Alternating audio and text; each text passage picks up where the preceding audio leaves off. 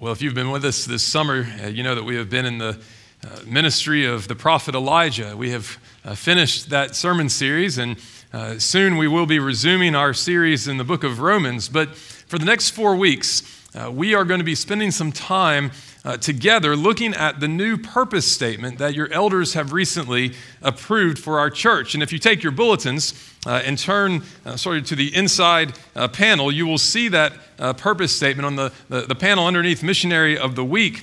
I encourage you to keep that next to you as we look at it this morning. This morning, I'm going to be looking at the first half in particular with you.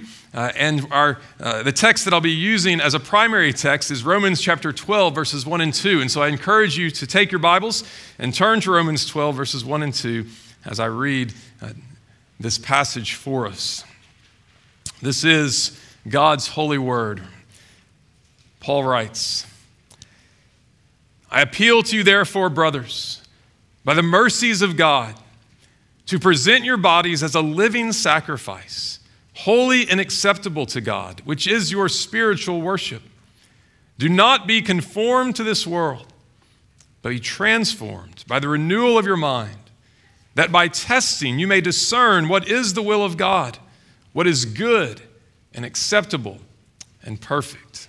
Amen. The grass withers, the flower fades, but the word of our God stands forever. Let's pray again and ask him to help us as we study his word.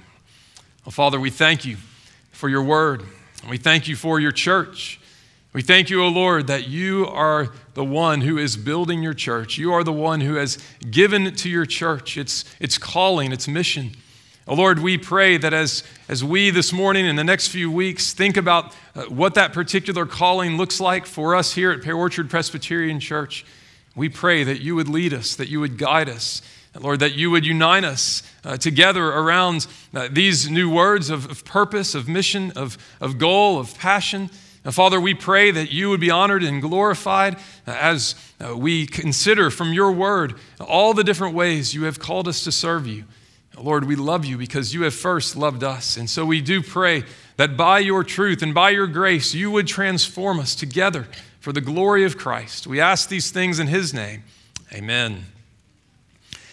I don't know about you, but I like to ask a lot of questions. And sometimes that can drive my wife crazy.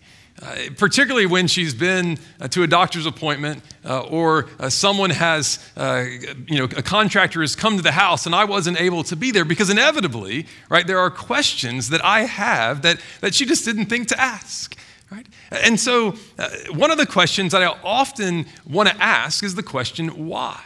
Right? Maybe you ask this question as well. Why does something work the way it works? Why did something happen the way it happened? Why did something not happen the way it was supposed to happen? Right? Why did someone do what they did? I like this question, why, in part because the historian, the student in me is curious, just wants to know stuff, right? But also the pastor in me wants to get to the heart of the matter. And so that question, why, is a rich question that can have several layers of meaning. Right? On the one hand, sometimes I'm asking about cause and result and connections between events, whether unintentional or intentional, whether micro or macro. Sometimes I'm asking about motivations and reasons why someone did something, the passions, the desires that drove them. Sometimes I'm asking about purposes and goals. What did you intend, right, by acting in the way that you did? We've all been in situations where we've been asked to do something that we felt had no reason or no purpose at all. It was a pointless task. And we know what this does to our motivation, right? To our attitude while doing this thing. It makes us frustrated, confused, apathetic, aimless. I was talking to a young man recently who had been working on a cattle farm, and he had been asked to spray a particular fence line with Roundup in the fever heat of a Mississippi July day. And he was frustrated and exasperated because he knew that not only did the weeds, they're going to grow back in a week, right? But he also knew that the cows didn't even graze inside this fence line anymore. And so he's like, why are we wasting time and effort and energy and money, right, to do this task that seems completely pointless, completely fruitless? But what if the farmer had told him the definite purpose for which he wanted him to spray this fence line? Right? Maybe it was to prepare the land for future cattle. Maybe it was to make everything look nice for a prospective buyer. Maybe it was because the weed he was spraying was a weed that was an invasive species that could have, destroyed the whole farm. Whatever it might be, if that farmer had given him a reason, a purpose, right, then maybe his attitude wouldn't have been any different, right? But at least he would have known why he was working. He would have known that there was a reason for it, right? The purpose gives motivation, gives incentive. It gives direction and focus. It gives even, in some cases, enthusiasm and passion for the work that we've been called to do. Well, those are exactly the reasons why our elders have approved a new purpose statement for Pear Orchard Presbyterian Church, or if you prefer, a mission statement. Whatever name you give it, the purpose of the purpose statement is the same. In the first place, it is declaring explicitly what we believe that God has called us to do as a church, so that all of our varied ministries, right, will stay laser focused on the same mission, the same goal, keeping their eye on the ball, as it were, as they make decisions about what to do and what not to do. Right?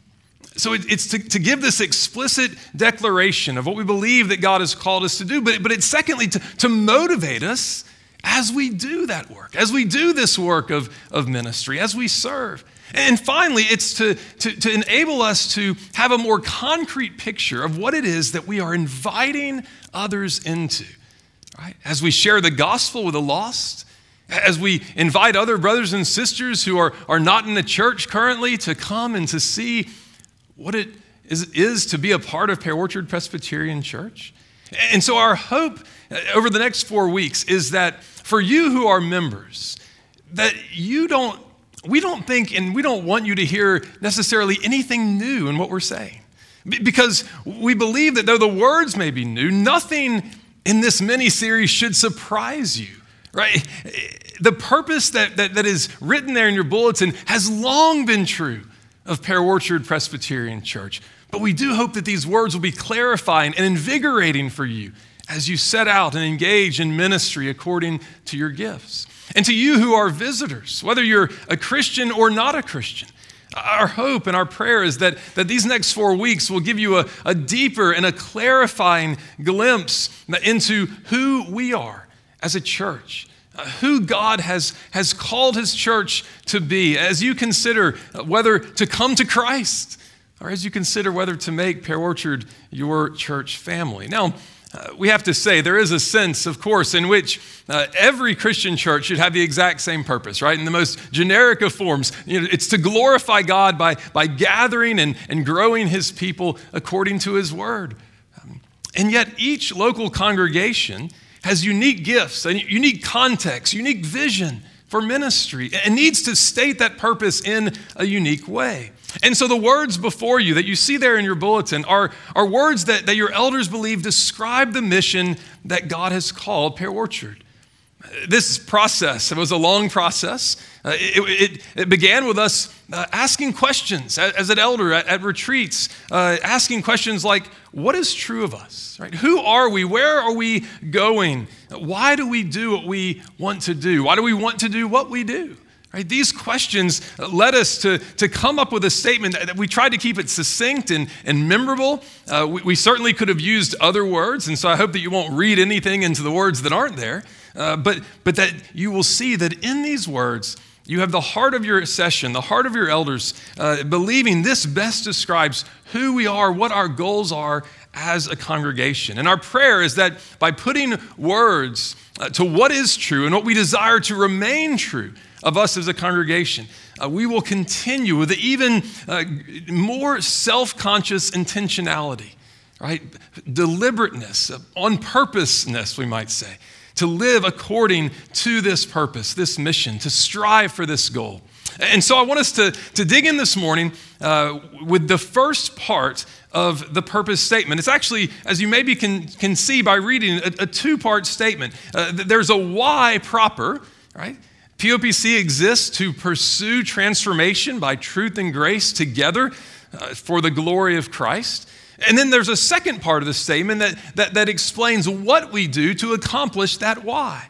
By faithfully communicating all of God's inerrant word, gathering the lost, and equipping the saints for active participation in ministry. This morning, I'm going to look at that first part, the why, and then over the next 3 weeks, Carl and Dean and Christian will be unpacking further each of the next three phrases in the statement. So let's dig in, and I want us to we're going to look at four different things pertaining to this first part of the mission statement, the purpose statement. First, we as a church exist to pursue transformation. We exist to pursue transformation. Now, this is just another way of saying that the purpose of the church, the purpose of Pear Orchard, is to make disciples of Jesus Christ. Our desire is to see lives changed. The lives of men and women, of boys and girls, to see lives changed from the inside out. Right? We want to see sinners made more and more like Jesus in every way possible. This is exactly, isn't it, what God has predestined us for. What does Paul say in Romans 8, verse 29? For those whom he foreknew, those whom he chose, God also predestined us to become conformed to the image of his Son so that he would be the firstborn among many brethren. This was the end. This was the goal that God had in mind when he saved you. And therefore, Paul can write here in our text in Romans 12, verse 2, do not be conformed to this world, but be transformed. Be metamorphosized is the Greek word. Right? The way that a caterpillar changes into a butterfly. Right? Be transformed, be completely changed from the inside out. The gospel of Jesus Christ never leaves us unchanged. Paul in 2 Corinthians chapter 5, what does he say there? We are a new creation in Christ. Right? The old has gone, the new has come. If you have been justified, if your sins have been forgiven, if you have been declared righteous in the sight of God through faith in the righteousness of Jesus, then the powerful grace of God has begun a new work in you. And God promises us in Philippians 1:6 that he will finish what he has started. And therefore, as we've read this morning in Ephesians chapter 4, we are to put off the old self. We are to put on the new self, created after the likeness of God in righteousness and holiness. If you're a Christian this morning, you have been saved to be transformed into Christ likeness. To the point that, as Paul puts it here in Romans 12:1, we would even offer all that we are to God, right? That we would present even our bodies as a living sacrifice to God, just like Jesus presented his body as a dead sacrifice for us and for our salvation. And so our purpose, our mission, our goal as a church is to pursue transformation.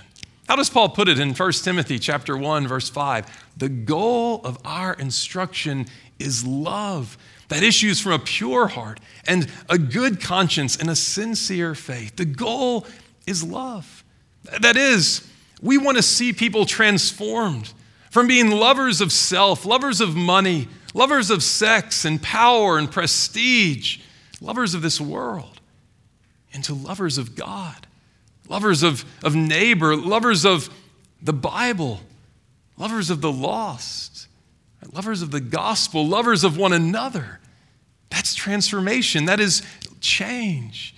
Just as God has first loved us, so the gospel transforms us. It changes us to make us desire to love him and to love those around us. I want you to think about your life. Think about your life right now in August of 2022. What is it in your life that needs to change? Right? All of us have something that we could point to and say, yeah, this needs to change. Right? Is there some sin in your life that you need to put to death? Is there perhaps some fruit that you desire and that you know needs to grow more abundantly in your heart and in your life? Is your relationship with your spouse or your children or your neighbor or someone at work, does it need to improve? What aspects of your thinking, your feeling, your speaking, your acting still need to be conformed to the image of Jesus Christ? What ungodly habits do you need to stop? What godly habits do you need to start? You see, this is why the church exists. This is why Pear Orchard exists, to pursue transformation, change. But how does this transformation happen? Well, that's the second point. We exist to pursue transformation by both truth and grace. You see, transformation happens as our hearts are captivated more and more by the glorious truth of God as we apply that truth in our lives. We see that here, don't we, in Romans 12, 1 and 2, where Paul says, be transformed by the renewal of your mind. Or it's as our thinking is shaped and molded by the truth of God that our life is changed. And what truth is Paul particularly referring to here in this passage? Well, in verse 1, he says it, the mercies of God, the compassions of God, the grace of God. He's appealing to us by these mercies. In light of these mercies, that is, in light of the truth of the gospel of grace, the grace of the gospel that he has unpacked for us in chapters 1 through 11 in this great letter. We pursue transformation by truth and grace. Or think of the way Paul speaks of in 2 Corinthians chapter 3, verse 18. He says, we all, that is all Christians, beholding the glory of the Lord, are being transformed into the same image from one degree of glory to another. For this comes from the Lord, who is the Spirit. Do you hear what Paul is saying there? It's as we behold Jesus' glory revealed to us in the Word, the truth of the gospel of grace. Because it's the Spirit of Jesus who graciously and powerfully transforms us into the same image that we are beholding in the Word. We are transformed by both truth and grace. And we pursue as a church this transformation by both truth and grace. Listen to Jesus' words in John 17. When he's praying his high priestly prayer, he prays that we would be sanctified by the truth. And then what does he say? Your word is truth. The Bible, God's inerrant, inspired, authoritative, and sufficient word, it is the thing that equips us as saints for every good work. But think about it. You could come week in and week out. You could sit here under the preaching of God's word week in and week out, Sunday morning and Sunday night. You could go to Bible studies and Sunday school. You could hear the word, the truth, but still not be changed. You see, truth to be effectual must be accompanied by grace. God must work. What does Paul say in Titus chapter 2? Grace instructs us to deny ungodliness and worldly desires and to live soberly, righteously, godly in this present age. You see, it's the grace of God that transforms us. It's the truth of God that transforms us. And so that little word in the purpose statement, together, is actually doing double duty. It's actually multitasking here in this statement. It not only stands by itself, as we're about to see, but it also goes with truth and grace. We pursue transformation by both truth and grace, by truth and grace together. Think about it. If we only cared about the truth, if we only cared about the truth, then what would happen is our ministry would create prideful legalists who only care about the truth, right? Who want to be right all the time. But if we only cared about grace, then our ministry would just create careless antinomians. You know what an antinomian is? Anti, against, nomos, the law. Someone who's against the law, who could care less about obeying the law of God, living for God and for his glory. But the truth of God's gospel of grace changes everything, doesn't it? It changes legalists into humble lovers of God and neighbor. It changes antinomians into careful keepers of God's law. And so as a church, we are committed to a ministry of truth and a ministry of grace, a ministry grounded in the grace of God, and a ministry that walks graciously with others in response to the grace that we have received ourselves. We read it in Ephesians 4, speak the truth in love. I've always appreciated the image, the picture of truth without love and grace is a skeleton. It's scary. Right? Grace without truth is all muscle and tissue and skin, but with no structure, no substance, no form. Right? It's this amorphous blob that you can sort of mold and shape and move around according to the whims and fashions of the culture and the world. But Paul says, speak the truth in love. Be committed to both truth and grace, because Jesus came full of truth and grace, John tells us. And so we are to be a church like our Savior, pursuing transformation by both truth and grace. But thirdly, we exist to pursue transformation together. Together. Though God transforms us as individuals, He doesn't transform us individually. Right? That is, He doesn't transform us all by ourselves, with our own strength and abilities and sort of us siloed apart from every other believer. No, we pursue transformation together with all the saints. God changes us corporately, and He changes us through relationship with one another. Even here in Romans 12, verses 1 and 2, the verbs that Paul uses, the pronouns that Paul uses. You can't see this in the English, but you see it in the Greek. They're plural. He's speaking to the church. I appeal to y'all. Y'all be transformed. Right? The church corporately grows and changes together. Growth and change is not something that can happen apart from the body of Christ. And so many in the church today, the universal church, so many who would claim the name of Christ, they don't get this. They don't believe it. They don't believe they need the church. They need the body of Christ. But we saw it, didn't we, in Ephesians 4? When Paul wrote in verse 16, the whole body is joined and held together by every joint with which it is equipped. When each part is working properly, making the body grow so that it builds itself up in love. See, Paul's focus throughout his letters is the importance of the corporate body, the church of Jesus Christ. And that church has a structure. It's an organism, but it's also an organization. It has elders and deacons. Right? There's accountability. We need one another. We exist as Pear Orchard Presbyterian Church to pursue transformation together so that each member of this congregation uses his or her gifts to build up and to edify one another. As God transforms you, you become an agent of transformation in the life of someone else. It's like growing corn. If you ever have grown corn before, some of you I know have done this, you know that you need to plant more than one row of corn, right? If you just plant one row of corn, it's not going to work. Why? Because corn is wind pollinated. And so if you just do one row of corn, right, as the wind blows this way, all the pollen is going nowhere, right? And so your ears of corn are not going to be full and rich with kernels. They're going to be scattered and spotty on each ear, right? Because you're sort of waiting for the wind to blow this way along the row. But if you grow multiple rows of corn, then what happens?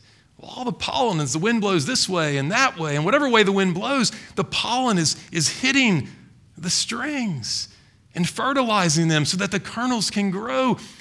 Corn is rich and full of kernels as multiple rows next to one another grow and build this beautiful, luscious ear of corn. It's the same to some degree with blueberry bushes, right? You've got to have multiple blueberry bushes in order to have a large crop and harvest. In the same way, transformation, growth, it happens as we are in relationship and community with one another, right? As we more and more live life together. If you just show up to worship on Sunday morning, right, but you don't share life from Monday to Saturday, then don't be surprised if you're an ear of corn with just a handful of kernels.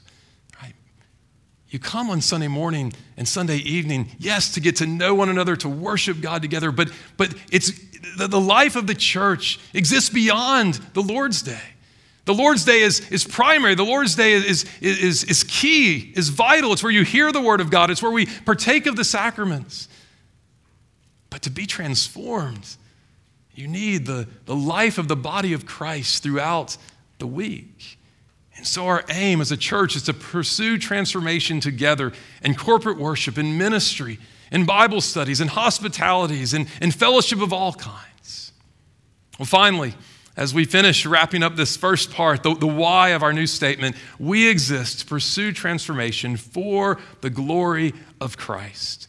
Right? Ultimately, God's saving work of transforming sinners by his Spirit into mature disciples of his Son is for the glory of his Son. How does Peter end his second letter? Grow in the grace and the knowledge of our Lord and Savior Jesus Christ. To him be the glory both now and to the day of eternity. But as we see throughout the New Testament, the glorification of the Son redounds to the glorification of the Father. The Holy Spirit renews us and transforms us so that we might glorify God and enjoy him forever, to use the language of our Westminster Shorter Catechism. But you cannot glorify and enjoy God if you do not make much of Jesus Christ. He is the one who has given himself for us on the cross, right, to redeem us from every lawless deed, Paul says in Titus 2, and to purify for himself a people who are zealous for good deeds, a people for his own possession, a people for his own glory. And so in all of our ministry as a church, he must increase and we must decrease. As we are transformed, we will more and more offer ourselves, offer our bodies as a living sacrifice, as Paul says here, and it is our spiritual act of worship. God is worshiped and glorified. His will is done. Even as we come to the table this morning, what is our goal but transformation, growth, change, an increase of faith and hope and love? And it's transformation by the truth of the gospel of grace. As we together come to this table, we gather around the table of the Lord corporately, together as a body, humbling ourselves, declaring our need of our Savior, and giving glory to the Savior for what he has done for sinners like us. Now, as I close, let me just make one more comment about this statement, and it's about sort of the first word. We exist to pursue. To pursue. I don't want you to miss this. In some ways, this is one of the most important words of the statement. Why? Because it reminds us that this purpose, this mission, this goal is not one that will happen completely in your lifetime. This mission, this purpose, this goal, it outlasts even the existence of Pear Orchard Presbyterian Church. Why? Because change, transformation is a process. It takes time. Ministry takes time. It's not over until you die or until Jesus comes again. And until Jesus comes again, there is generation after generation after generation that need to be transformed, that need to be made disciples of Jesus Christ. And so I want to leave you with this challenge, right? That ministry is something that we pursue. The job is never finished. And it's hard work, it's challenging. How does Paul, speak of it? He uses in 1 Corinthians 3 the language of farming, agriculture, planting, and watering, knowing that all along God is the one who gives the growth. He speaks in Galatians 4, verse 19 in this way. He says, "My little children, and with whom I am again in labor until Christ is formed in you." Right? Labor, an imagery of pain and agony and struggle.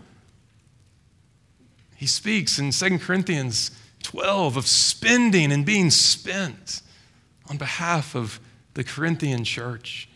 The point is this: in ministry, your ministry, our church's ministry, we've got to take the long view with people. We have to know that God is always at work, although sometimes he works a little more slowly than we wish, right? But when that happens, throughout all of our ministry, as Paul says in 1 Corinthians 9, we don't want to run aimlessly. We don't want to box as beating the air. We want to have a purpose. We want to have a goal.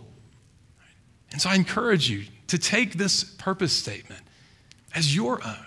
If you belong to this church, say yes, memorize it, right? Cut it out, stick it on your dashboard, use it as a bookmark, learn it, imbibe it, have it be a part of you. That you, as a part of Pale Orchard Presbyterian Church, you too exist to pursue transformation by truth and grace together for the glory of Christ. Let's pray together. Father, we thank you for the work that your elders have done in submission to you and your word prayerfully to come up with this statement. Lord, I thank you for the joy and the privilege we have now to unpack it together over the next few weeks. Lord, would you be pleased to give us a heart, a vision, a desire, Lord, to see this transformation happen. Lord, would your truth and your grace do what only it can do? And Lord, would you cause our love for one another to grow as we labor together in common cause with a shared mission, a shared vision, Lord, of what you are doing, what you are up to here at Pale Orchard. Lord, we thank you for our church. Lord, we pray for anyone who does not know the Lord Jesus Christ, that they would long to be changed, even as you have changed us. Father, we praise you and thank you for the opportunity we have now to come to your table. Lord, thank you for the means of grace, the way that you grow us up through the truth of the gospel, even that gospel visually seen and sensibly touched and tasted. And Lord, would you come even now, prepare our hearts to commune with Christ. We pray in his name. Amen.